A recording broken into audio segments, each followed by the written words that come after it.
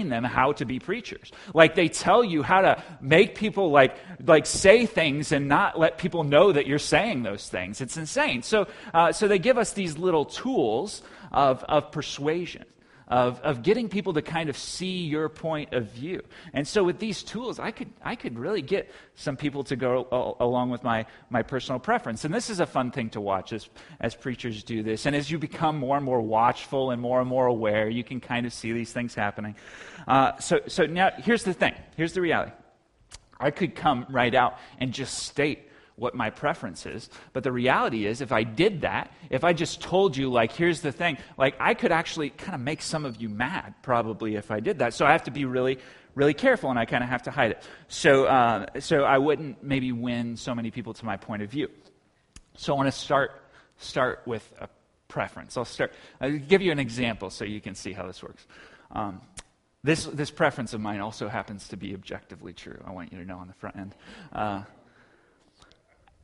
Apple phones are superior to Android.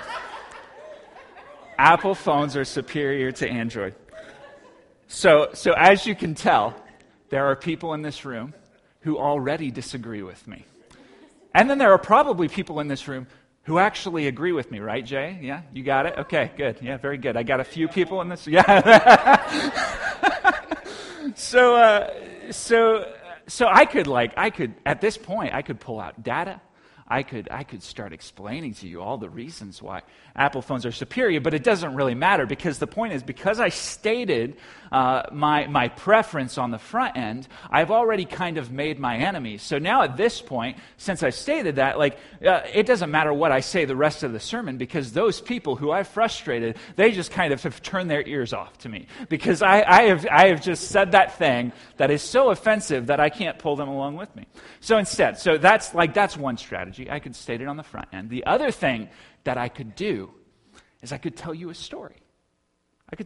So I call this story The Woman Who Wanted a Simple Life.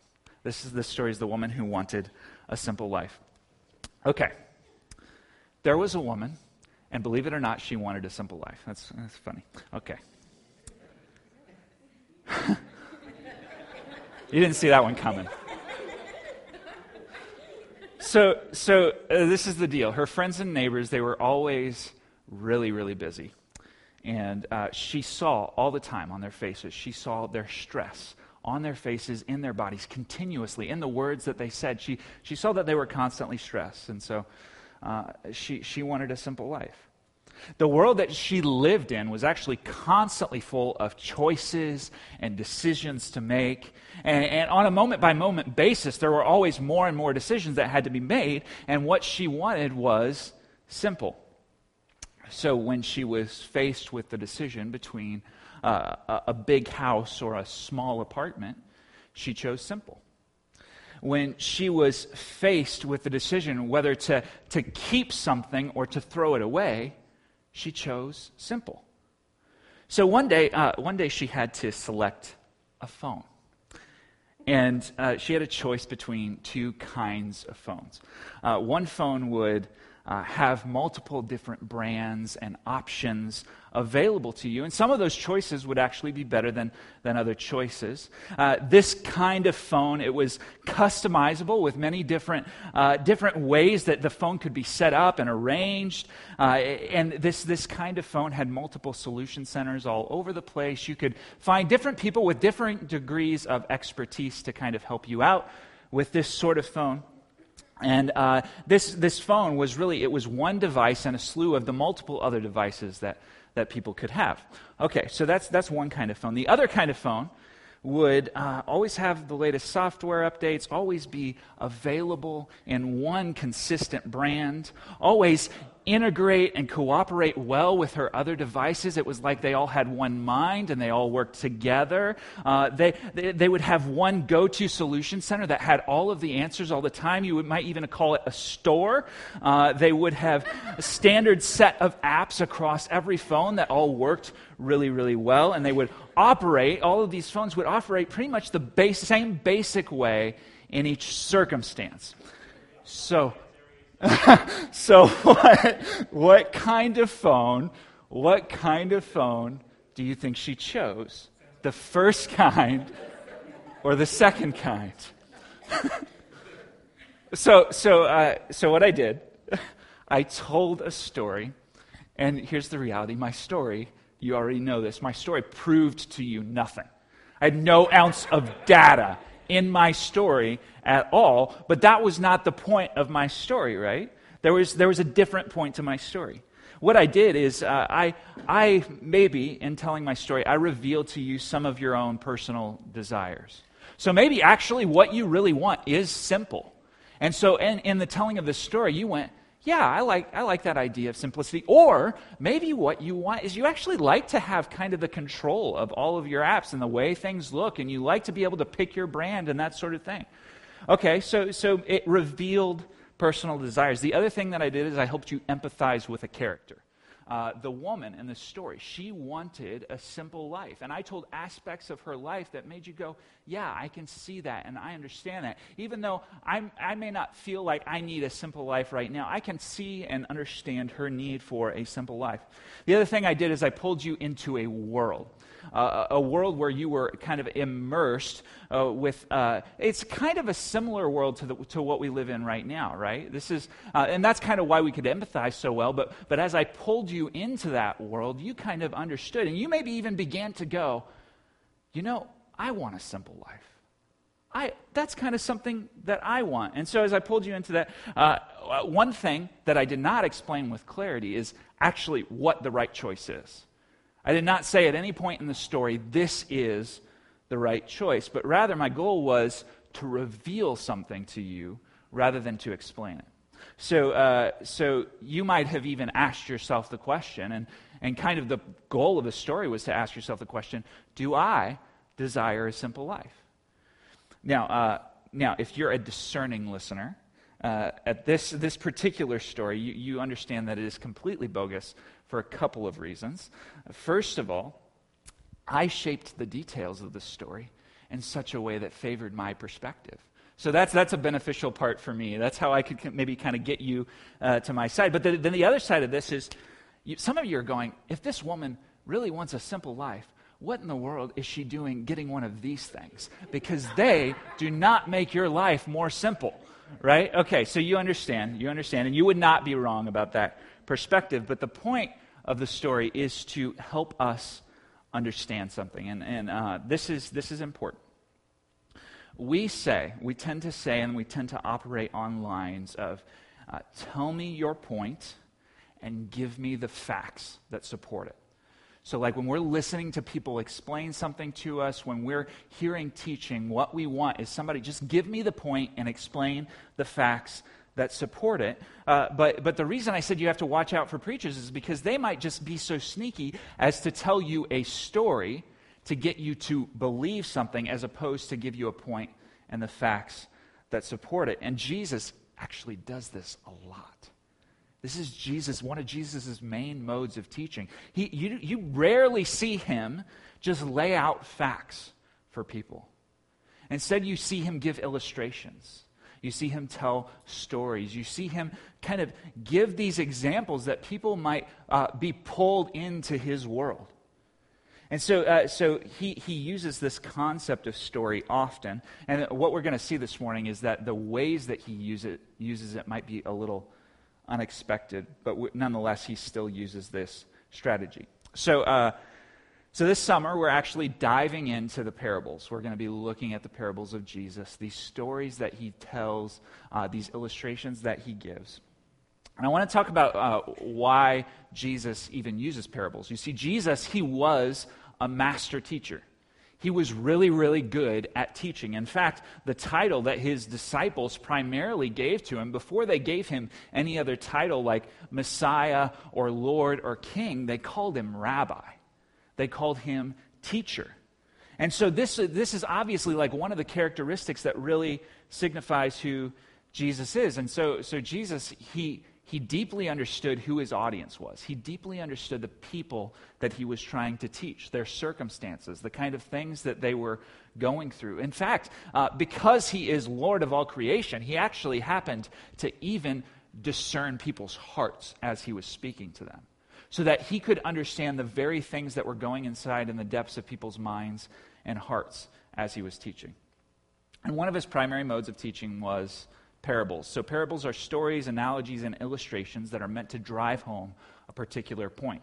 35% of all of Jesus' teaching in Matthew, Mark, and Luke was done in the form of parables, which means that it's significant. This is 1/3 of all of Jesus' teaching in Matthew, Mark, and Luke. And so we have to look at this and why he chose to use this form and what he was accomplishing with it. So part of the reason he did this is that the first century world was a very oral society, which means that they communicated a lot of their information, not in the form of books and facts, but through stories.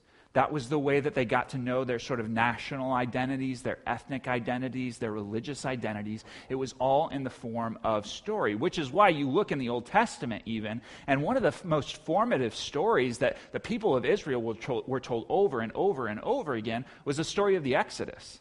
That was a formative story for them that they kept going through over and over again because it reminded them, hey, you used to be a people who were in slavery, but then God set you free, and now you are God's special people, right? That was a very formative story that they were told. And this is illustrated in the fact that we can see this even in how kids operate. So kids can remember facts pretty well. They have an ability to pay attention to things pretty well, but something that teaches them like moral lessons, that helps them actually grow into people, one of the most effective tools for that is stories.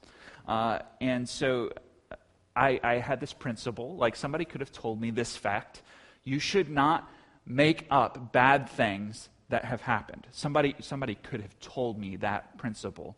But instead, what my dad told me was the story of the boy who cried wolf. Right, so he told me this story about this boy who he was out and he was looking at the sheep. He was observing the pasture, and he said he didn't see a wolf, but he cried out, "There's a wolf!" And of course, all the people in the village, they came and they didn't see the wolf. And then he did it again. So he looks out and there's no wolf. And then he cries out. He says, "There's a wolf!"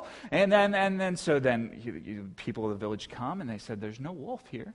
And so then finally, a wolf one day shows up and he cries out, "There's a wolf," but nobody comes, and the boy dies. Like, that was the story that I was told. That was a mortifying story for me. It was very formative for me as I was a little child. I would not make up bad things because I could potentially die if I did so, right? So this is how story works for kids. So the first century world was an oral society. They communicated things through story. The first century world was also an agrarian society, which means they were very agricultural, which meant that a lot of people, so today we all have sort of different professional backgrounds, different areas that we're from, but back in the first century world, people generally had a number of common experiences in their professions and kind of their ways of operating in the social world and all of that stuff. And so what Jesus did is he tapped into that common experience that people had. He looked at the things that they were used to, and he used their experiences to create stories. He used it to captivate people kind of into a different world.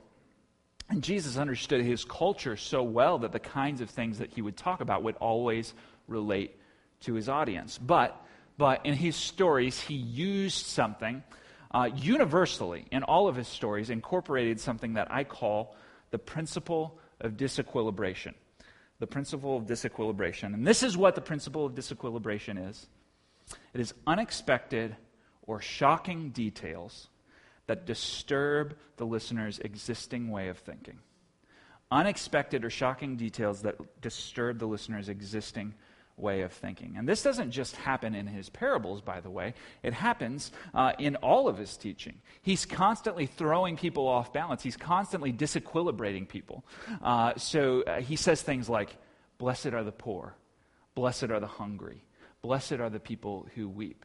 Like, those are things that when people heard them, people would have gone, "What are you talking about? Those people aren't blessed. How could you possibly say that?" But his goal was to throw people off balance. So here's the reality. some of Jesus' parables, some of Jesus' teaching, they rocked people's worlds so hard that at the end, they would actually be more confused about whatever it was that Jesus was talking about than at the beginning. Like, it so threw them off of their understanding that they had no means by which to process it, and that they just became more confused at the end. And that's interesting, because when I come to Jesus, I kind of always expect Jesus to make things plain and clear to me, right? Because he's merciful, because he wants those kind of things for all people. But we apparently see something about Jesus that he doesn't always do that in every circumstance. And apparently this was an expectation, by the way, that the disciples had too. So the disciples, when they came to Jesus, they expected him to kind of always make things clear to people. So that gets us to our scene, the passage that we're in, Matthew chapter 13, verse 10. Jesus explains to us his whole purpose of why he even teaches in parables. Verse 10 says, "Then the disciples came and said to him, 'Why do you speak to them in parables?' And he answered them, 'To you it has been given to know the secrets of the kingdom of heaven, but to them it has not been given.'" So I want to set the stage. Imagine there are three characters in this story. There's Jesus, there are the crowds of people that Jesus is teaching, and then there are the disciples. And what is happening is that Jesus goes out to teach the crowds of people, and the disciples begin to notice, they're like, hey, Jesus, these people really aren't getting the things that you're saying. Like, I don't know if you know this, but the stories that you're telling, they're not particularly clear or helpful. They're not like helping people to see exactly what's happening. And so the disciples, they noticed something about how Jesus is teaching the crowds. And apparently, in connection to Jesus' parables, there is something here revolving around the kingdom of heaven. And that's why Jesus said, it's been given to you to know the secrets of the kingdom of heaven. So Jesus says to his disciples, hey, the things that I'm talking about to them, these are things that you're already aware of. These are things that you're actually becoming increasingly more aware of. But here's the reality. God has not chosen to reveal these things to those people. So the parables have something to do with the kingdom of heaven. The parables have something to do with digging into the kingdom of heaven. And before we get too far into this particular passage, I think we have to ask the question, because this is going to be really, really important as we move forward into this series on the parables. We're really going to have to understand, what is Jesus talking about when he is talking about the kingdom? When he says things about the kingdom, what exactly is he talking about? So the first thing that he is talking about is this. He's talking about something that was inaugurated at the beginning of his earthly ministry. Something that was inaugurated at the beginning of his earthly ministry, which means as soon as Jesus started his ministry, he viewed the beginning of that ministry as an initiation of the kingdom coming to earth. So Luke 4, 18 and 19, Jesus goes into the temple. This is at the very, very beginning of his ministry. He goes into the temple. He opens up the scroll of Isaiah, and he pulls to this passage, and this is what he says. He's saying this about himself. He says, "The Spirit of the Lord is upon me, because he has anointed me to proclaim good news to the poor. He has sent me to proclaim liberty to the captives, recovering of sight to the blind, to set at liberty those who are oppressed, to proclaim the year of the Lord's favor." So when Jesus comes and he's starting his ministry, this is the very first thing that he does, and he makes very clear what he has come to do. Now, in the Jewish framework, Jewish people, when they hear Jesus read these words, what they hear is that this is the initiation of the kingdom that they've been waiting for. because the arrival of God's kingdom happens in connection to all of these things. So, good news for the poor, liberty to the captives, recovering of sight to the blind, setting free those who are oppressed. All of this stuff happens in connection to the beginning of God's kingdom. And so Jesus did all of these things, actually. He healed people. He proclaimed good news to the poor. He brought liberty to the captives. He helped blind people recover their sight. So whatever the kingdom is, it is something in connection to Jesus' arrival. Jesus' arrival actually has something to do with the arrival of the kingdom. Okay, the second aspect of the kingdom. It's a reconciling of the world under God's rule. So in the Jewish mind, the Jewish person would have thought, hey, pagan nations, they have power in the world right now. They have control of the world right now. But one day, God's rule is going to be restored over all nations through the people of Israel. So through the Israelites, God is in some way going to come to rule over the whole earth. Which means, if that's actually the case, that means that God's desires are going to reign supreme. That his desires for peace and righteousness and justice and joy and unity, that these things are going to exemplify the entire world when he sets up his kingdom. So that's what the Jewish person understands. This is also, we have at the core of this, the undoing of everything that is wrong in the world. So when God sets up his kingdom, he actually undoes everything that is wrong in the world through judgment of sin, through judgment of his enemies. And this will take place. And by so doing, he eliminates sin from the world. So this is what the Jewish person understands. God was going to do this sort of thing in the world. And then the third thing that the kingdom is, the third aspect of the kingdom, is a people who are submitted to their good, righteous, and merciful ruler. So when Jesus came to proclaim the good news about the kingdom, he did so inviting people towards the king. He invited people to submit to God. He did so by displaying the benefits of the kingdom. So the king, the ruler, actually, he's a merciful king. He cares for his people. He wants to see good flourish inside of his people. Like, these are the things that he wants.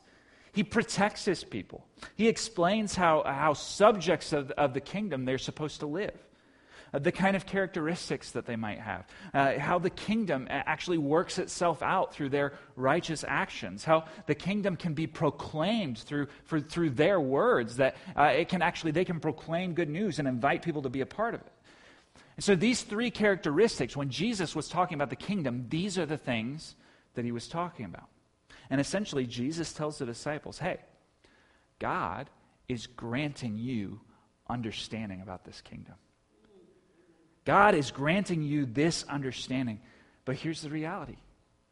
He's not granting it to them. For some reason, he's choosing not to grant it to them. And so Jesus explains the reasoning for this.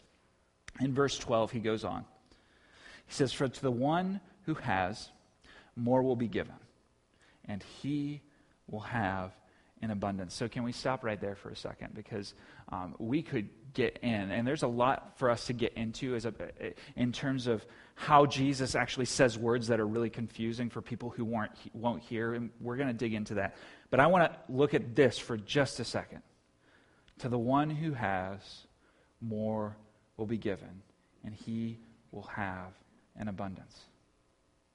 So what that means is that there are actually benefits available to people who understand what the kingdom is, who understand who the king is, who have faith in Jesus. And not only that, but we get the promise that we don't only have an initial understanding, but there's actually a promise that God will consistently reveal more and more and more to us about what the kingdom is. And this is why when we come to Scripture and we deal with just one verse, and we get something special out of that one time we deal with that one verse, and then a year later we might come back to that verse and we read it again, and God shows us something that we didn't see there before. You know, like we keep coming back to God's word, and that's what this promise is. This promise is that, hey, the longer that you know God, the longer that you walk in his kingdom, and the longer that you understand the secrets of the kingdom, he keeps revealing things to you about the kingdom. He keeps granting to you more and more and more, and this is such a special blessing for us. Such a cool thing that we get to experience. So he sets up for us these two groups of people, the people who have understanding and the people who don't. And these people who don't have, they're people whose hearts are darkened, people who don't understand. Now, there are a few questions that we have to kind of get out of the way just to understand a little more. So is it that they don't understand because they have less intellectual capacity? That's not at all. It has nothing to do with that, in fact. And because we see like in other places in Scripture, God actually, praise the Lord, uses the foolish things of the world to shame the wise. So it's not an issue of intellectual capacity. Is it because they are of some different social status? Well, no, that can't be it either, because Jesus actually drew people from all over the social sphere. Right? So this is nothing to do with any ability that they have. It actually doesn't even have anything to do with their kind of ascribed level of righteousness, right? Because the Pharisees were like the most righteous that you could be, and a lot of them did not understand. So I think Jesus' explanation in verse 13 gives us the best insight. He says, in seeing, they do not see. And in hearing, they do not hear, nor do they understand. So the implication is, there is something that is plainly in front of them. There is something that is perfectly crystallized, that it is there clearly, but for some reason, they can't see it. Even when it's plain, even when it's obvious, there's no question. They won't even accept the thing that is plainly in front of them. And so I think of this like as scales over the eyes, right? And we see this kind of thing with the Apostle Paul. Like Jesus all of a sudden shows up to him one day, and the scales, he says, the scales fell off my eyes, and I finally understood. I finally saw what he was talking about. This is why we sing in the song, Amazing Grace, I once was blind, but now I see. Right? This is why we sing this sort of thing, because for some reason, it was always plain and clear in front of us. But now we're able to see. So Jesus essentially says, listen, I speak to them in parables, because even if I told them plainly and with clarity what was true, they would reject it. They wouldn't see it. They wouldn't repent.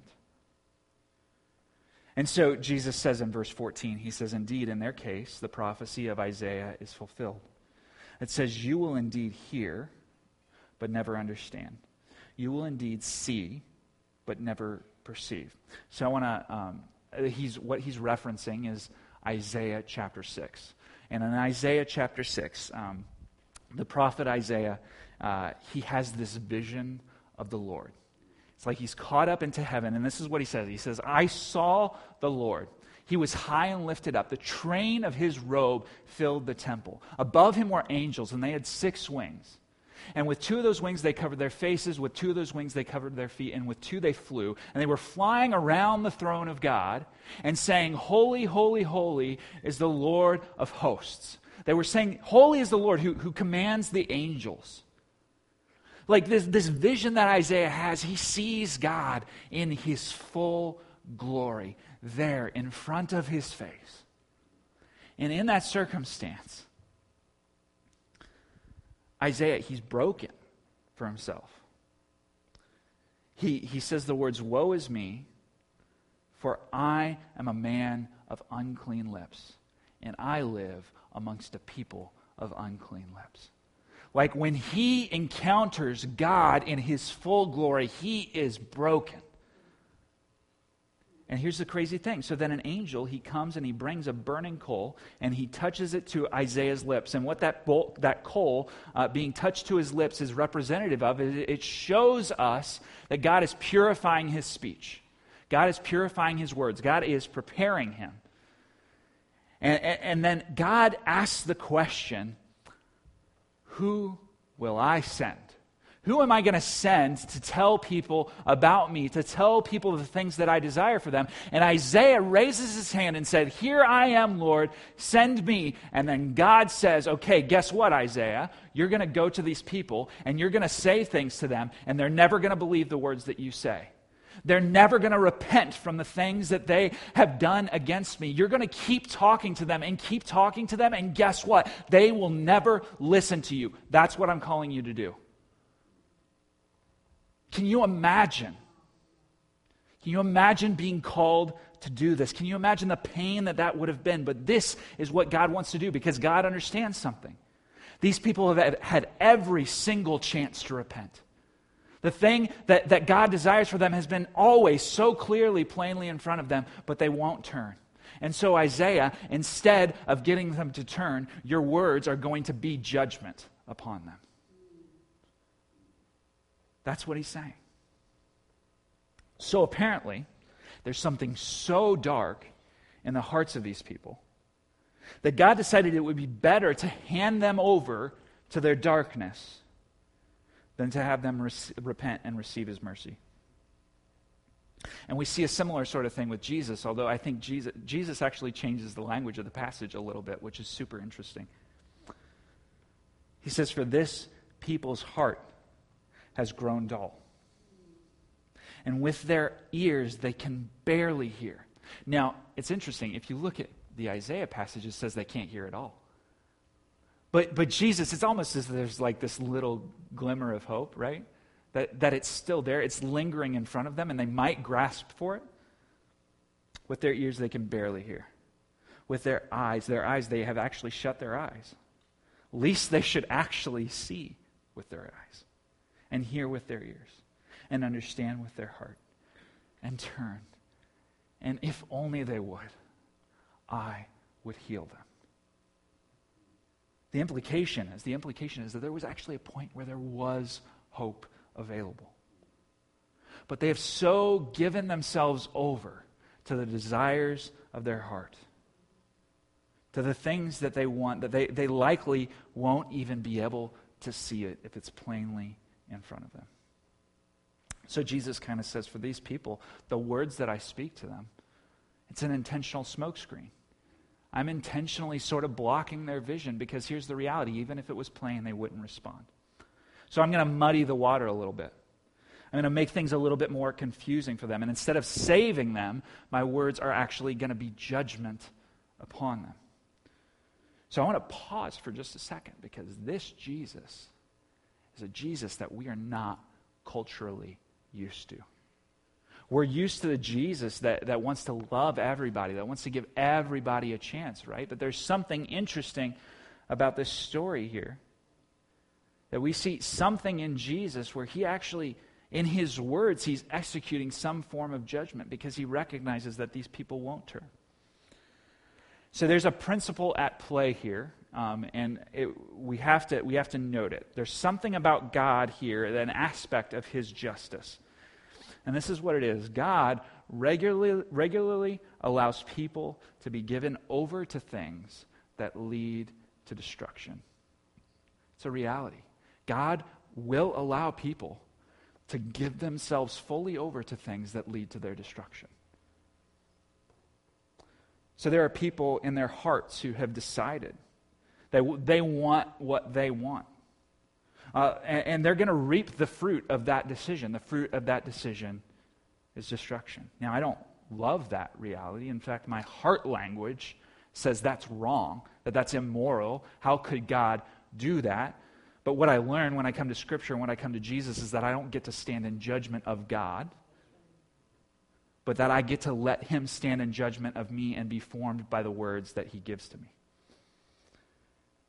And we see this happen all the time, don't we?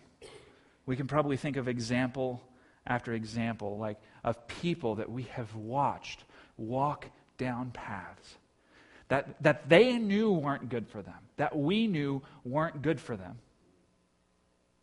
Many of you have family and friends that you're watching walk down these paths right now. And it seems like right now the Lord, he's giving them over to their destruction. And that can be a hard thing to watch. It can be a challenging thing to watch. And this is more than just a statement of fact. This is a reality that we, many of us, experience. So within the parables then, part of the reality of the parables is that Jesus tells us that they're intended to let hard-hearted people who suppress the truth in unrighteousness continue being hard-hearted, continue closing their ears, continue shutting their eyes to the realities of the kingdom of God. Okay, this is the very kingdom, by the way, which could provide for those people healing and joy and peace and righteousness and mercy and grace. Okay, so where's the hope? Where's the hope? The hope comes in verse 16. Jesus looks at his disciples and says, "But blessed are your eyes, for they see, and your ears, for they hear." So earlier, Jesus set up for us two categories of people, the people who have understanding, and the people who don't have. And now he's looking at that second group of people, or that first group of people, and he's saying, you, my disciples, you're my people who follow me. You're my people who have given everything. You're the people who approach me with open hands and say, okay, Lord, whatever you say. He says, you see these realities of the kingdom. You hear them. You have the opportunity now to understand. Even as I speak about these realities of the kingdom in parables, you actually discern things of the kingdom from them. Like you actually are benefited by my words. You experience the benefits of the kingdom. You're a part of God's plan of setting the world right so that when he sends out the kingdom and he wants to invite people to be reconciled to God, you're the people that he's sending out. You're the ministers of reconciliation. You're the ones who are bringing the kingdom. The amazing hope here is that God can and actually does give people eyes to see and ears to hear. That we would actually have the opportunity to understand the kingdom is an amazing thing. That God would give us the chance to be a part of his world reconciling force called the church, the kingdom of God, is an amazing thing. So based on this then, I think it's going to be beneficial for us. And we'll kind of use this going forward as we examine the parables. It's going to be beneficial for us to have a working definition of parables that will actually help us a little bit as we begin looking at Jesus' teaching. Because we do want to understand more. We want the Lord to reveal more to us. Okay, so here are parables. I have the parables are simultaneously two things at once. So they are stories, analogies, or illustrations told with the intention of showing people the realities of the kingdom of God. So these, before we look at the second definition, these are people who come to Jesus. They have a curiosity about them, but they also have a trust. They come to Jesus with open hands. They come to him with ears to hear, with soft hearts, with a willingness to be changed by his word. And they ask questions like, okay, Jesus, what kind of ruler is God? Jesus, what are God's expectations for humanity, even maybe for me? Jesus, what kind of principles govern this kingdom that you've called me to be a part of? Jesus, how does the kingdom actually get set up and expand? Where is the kingdom, Jesus? Why does the kingdom exist? Who are citizens of the kingdom? How does one become a citizen of the kingdom? How does the kingdom relate to the rest of the world? You see, these people, they have open hands. They come and they simply approach Jesus and they say, okay, Jesus, whatever you say, I'm here to understand. I'm here to see. Or, this is the second definition that could come.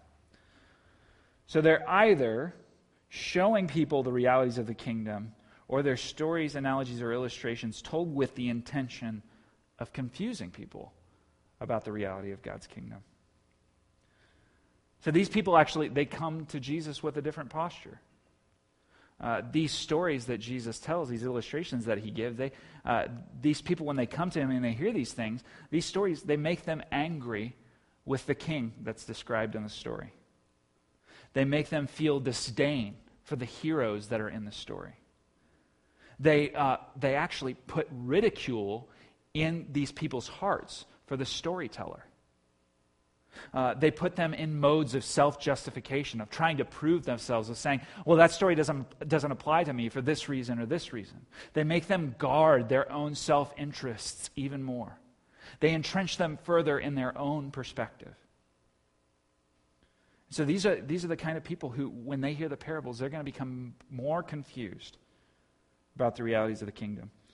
And with these two simultaneous realities being true, then the main point, the main thing that we need to walk away with this morning as we approach our summer, as we approach this time that we spend in the parables is this. Parables reveal kingdom realities if you desire to truly understand. Parables reveal kingdom realities if you desire to truly understand. So I think this is amazing because we have faith in this room. We have come to know Jesus. He's come to show us things of the kingdom. And the exciting thing is, as we hear these parables, they don't so much stand in judgment of us as we get an opportunity to dig into these deep things, for Jesus to grant us his understanding of the kingdom. There might be a question here, which is, why should I be interested in desiring to understand the kingdom? Well, there are God's chosen people, God's people who he had chosen back when he told Abraham. He gave Abraham a promise that he was going to become a father of many nations. And then throughout that people of Israel, there are devout men and women of God. So verse 17 says this. It says, "For truly I say to you, many prophets and righteous people longed to see what you see, and they didn't get to see it. They longed to hear what you hear, and they didn't get to hear it." So these people, these faithful people, who had been sprinkled throughout God's people over the time before Jesus came, they were people who talked with God regularly, who actually, God gave them words to speak to his people. People like Moses, people like Elijah, people like Isaiah.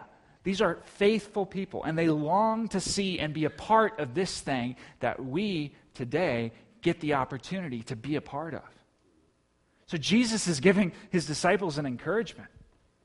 You get to be a part of this thing where Jesus is actually going to all tribes and tongues and nations and telling people who have never known God before how they can become a part of God's kingdom.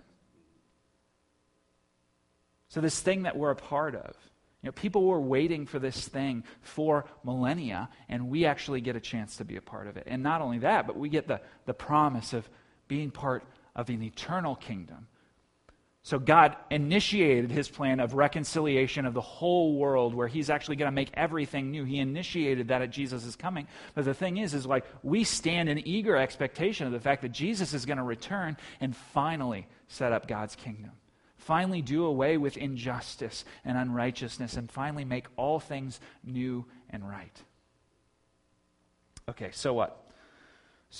The first one is this. When we speak of the kingdom, we will strive to speak with clarity.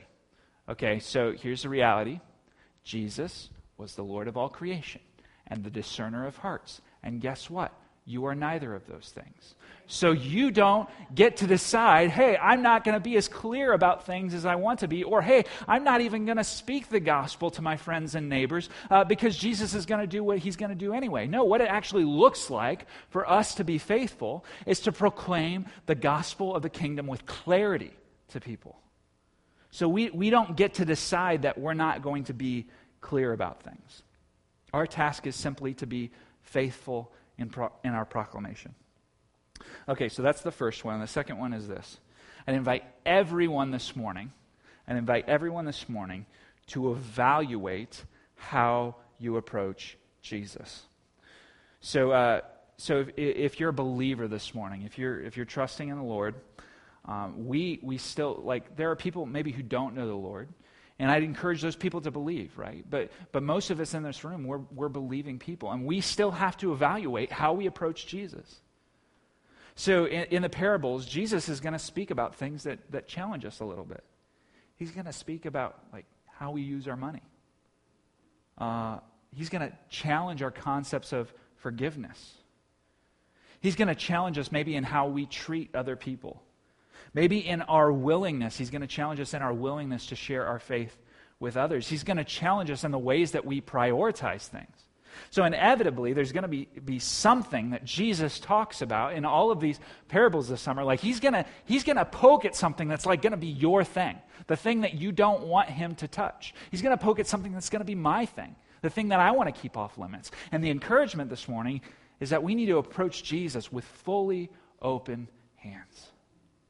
Every piece, anything that Jesus wants to speak to.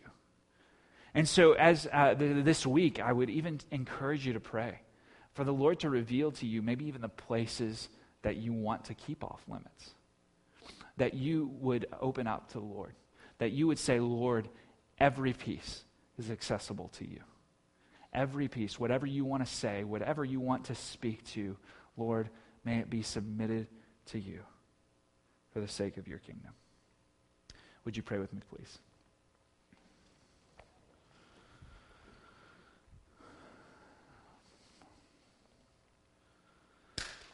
Lord Jesus, talking about the kingdom and even these realities that were so clear in Jewish people's minds, Lord, there's a lot of context for us to understand about that and even have to dig into. And so Lord, I pray in our minds that you would just give us clarity as to what it means to be a part of your church, what it means to be a part of a people who you call your people.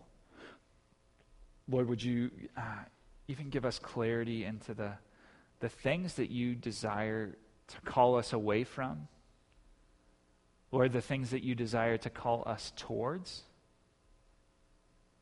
And Father, I pray for each person in this room that you would show us how we could approach you with open hands. Lord, in whatever you teach, not just here in the parables, but in every single word of Scripture where you teach us, that we would leave no piece of our lives off limits. Lord, but we would submit it all to you. Lord, that you would give us ears to hear what you have to say in every single circumstance.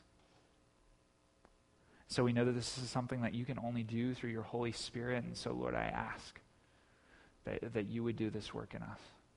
And we submit to that work, and we pray all of this in Jesus' name. Amen.